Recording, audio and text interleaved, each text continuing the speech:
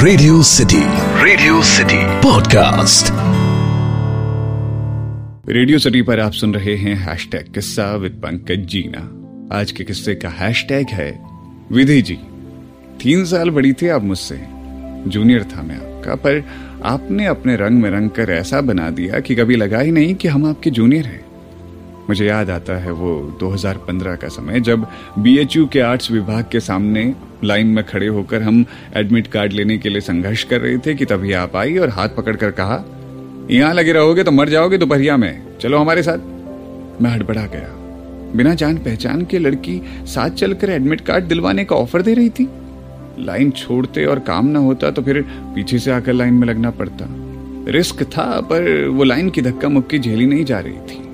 आखिरकार मैं आपके साथ गया। आप सीधे ऑफिस ले गई और 5 मिनट में एडमिट कार्ड दिलवा दिया।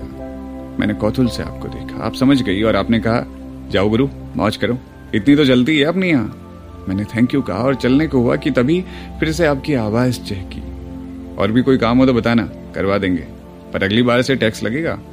हमने कहा, पर हम आपको खोजेंगे कैसे? आप बोली, नंबर नोट करो, 99554। अजीब संयोग था। आपने काम इतनी जल्दी करवा दिया और फिर खुद ही बिना मांगे नंबर भी दे रही थी। न जाने आज किसका मुंह देखकर उठे थे हम। फिर क्या था, आपका नंबर हमने बाबा का प्रसाद समझकर लपक लिया। फिर से धन्यवाद कहा और चलने को हुआ कि फिर से आप बोली, नाम नहीं बताओगे गुरु? आशु, मैंने कहा। और आपका? विधि, मैंने दोहराया। विधि, आशु, विधि जी।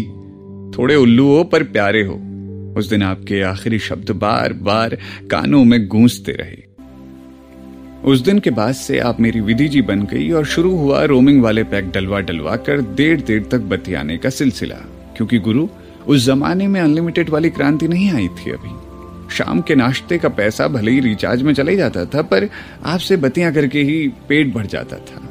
मैं बनारस में नया था और आप थी पकिया बनारसी। आपने ही पहली बार घाट घाट मंदिर मंदिर घुमाया हमें। पहलवान की लस्सी से पप्पू की चाय तक सब आपने ही पिलाया हमें। कोई औपचारिकता नहीं रही हम दोनों के बीच में। और अब आप रूम पर भी धड़ल्ले से आने लगी। मोहल्ले वाले भी पहचान गए आपको। आप स्कूटी से आती, दुपट्टा उतारती और क्या बनारसी स्वैग में धड़धड़ाते हुए रूम में घुस जाती।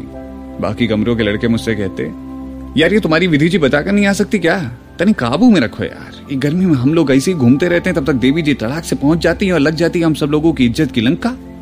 अब उन्हें कौन समझाता है कि जिनके पास समूचे बनारस को काबू करने की शक्ति है, उन्हें हम भला क्या काबू करेंगे? खूबसूरत थे वो दिन।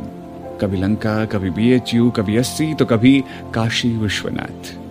आपके साथ घूमना और कुल्हड़ वाली चाय पीने का स्वाद आज तक जहन में ताजा है। पर जानती हैं, सबसे ज्यादा ताजी है याद उस फिल्म की जिसे हम लोगों ने साथ में देखा था। मसान फिल्म आई थी उस वक्त, और मैंने ट्रेलर में वाली लाइन सुनकर ही इरादा कर लिया था कि विधि जी के साथ इस मूवी को देखने जाएंगे सिनेमा हॉल में। जिस दिन फिल्म देखने जाना था उस दिन आप पहले ही रूम पर पहुंच गई, और जब आपने किताबें और मेरा सारा सामान इधर उधर बिखरा देखा तो पहले तो मेरी खूब क्लास लगाई और फिर खुद ही सरियाने लगी। मेरा बिस्तर, किताबें, टेबल सब कुछ ठीक किया आपने। हम मदद करने जाते तो आप डांट देती और हम ठंडे हो जाते। खैर, हम फिल्म देखने गए। दीपक और शालू की कहानी चल रही थी। जब शालू की शायरी सुनने के बाद दीपक को समझ नहीं पाता और सर खुजलाते हुए बोलता है कि अच्छा था मगर समझ नहीं आया। इस पर शालू कहती है, आप ना एकदम बुद्धू हैं, पर अच्छे वाले बुद्धू हैं। ये सुनकर आप बोली, देख लो ये तुम ही हो। ये वाला गाना जब आया तो मैं गाना कम आपको इमोशनल होते हुए ज्यादा देख रहा था। दीपक का शालू को रिक्वेस्ट भेजना, छोटी हो इसीलिए प्यार आ गया वाला सीन, सब कुछ आता गया, बीतता गया, और मैंने महसूस किया कि आपकी उंगलियां मेरी उंगलियों से जुड़ गई है और न जाने कब आपका सर मेरे कंधे पर झुक गया है। कहानी बढ़ती रही और फिर अचानक कहानी में ऐसा मोड़ आया जब लगा कि उस एक क्षण में कलेजे के 1000 टुकड़े हो गए।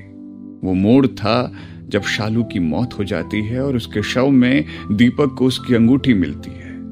फिर उसे ही अपनी प्रेमिका का शव जलाना पड़ता है। उस सीन पर आपको लगा मैंने आपको सुना नहीं, पर मैंने आपकी सिसकी सुन ली थी और आपने मेरी भरी हुई आंखें देख ली थी। हम दोनों ने डबडबाई आंखों से एक दूसरे को देखा। मैंने आपको हरदम बिंदास लड़की की तरह देखा था, पर मैं सोच भी नहीं सकता था कि आप रोती भी होंगी। उस शाम सिनेमा हॉल के अंधेरे में आपके आंसू दिखाई दिए मुझे। आपको रोते हुए देखकर मेरे सब्र का बांध टूट गया और मैं खुद बिलख कर रो पड़ा। फिर आपने अपनी बाहें फैलाई और मुझे गले लगा लिया। जब सीन बदला तभी हम दोनों आलिंगन से अलग हुए।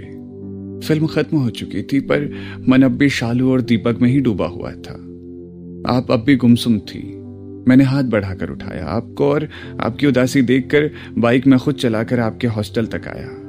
उस पूरे रास्ते आपने मुझे वैसे ही पकड़ रखा था जैसे मसान के एक सीन में शालू ने दीपक को, विधि जी, हाँ कुछ बोलिए ना। तो मुझे शालू की तरह अचानक छोड़कर तो नहीं जाओगे ना? कभी नहीं विधि जी। और फिर मैंने महसूस किया कि आपने मेरी कमर को जोर से पकड़ लिया है।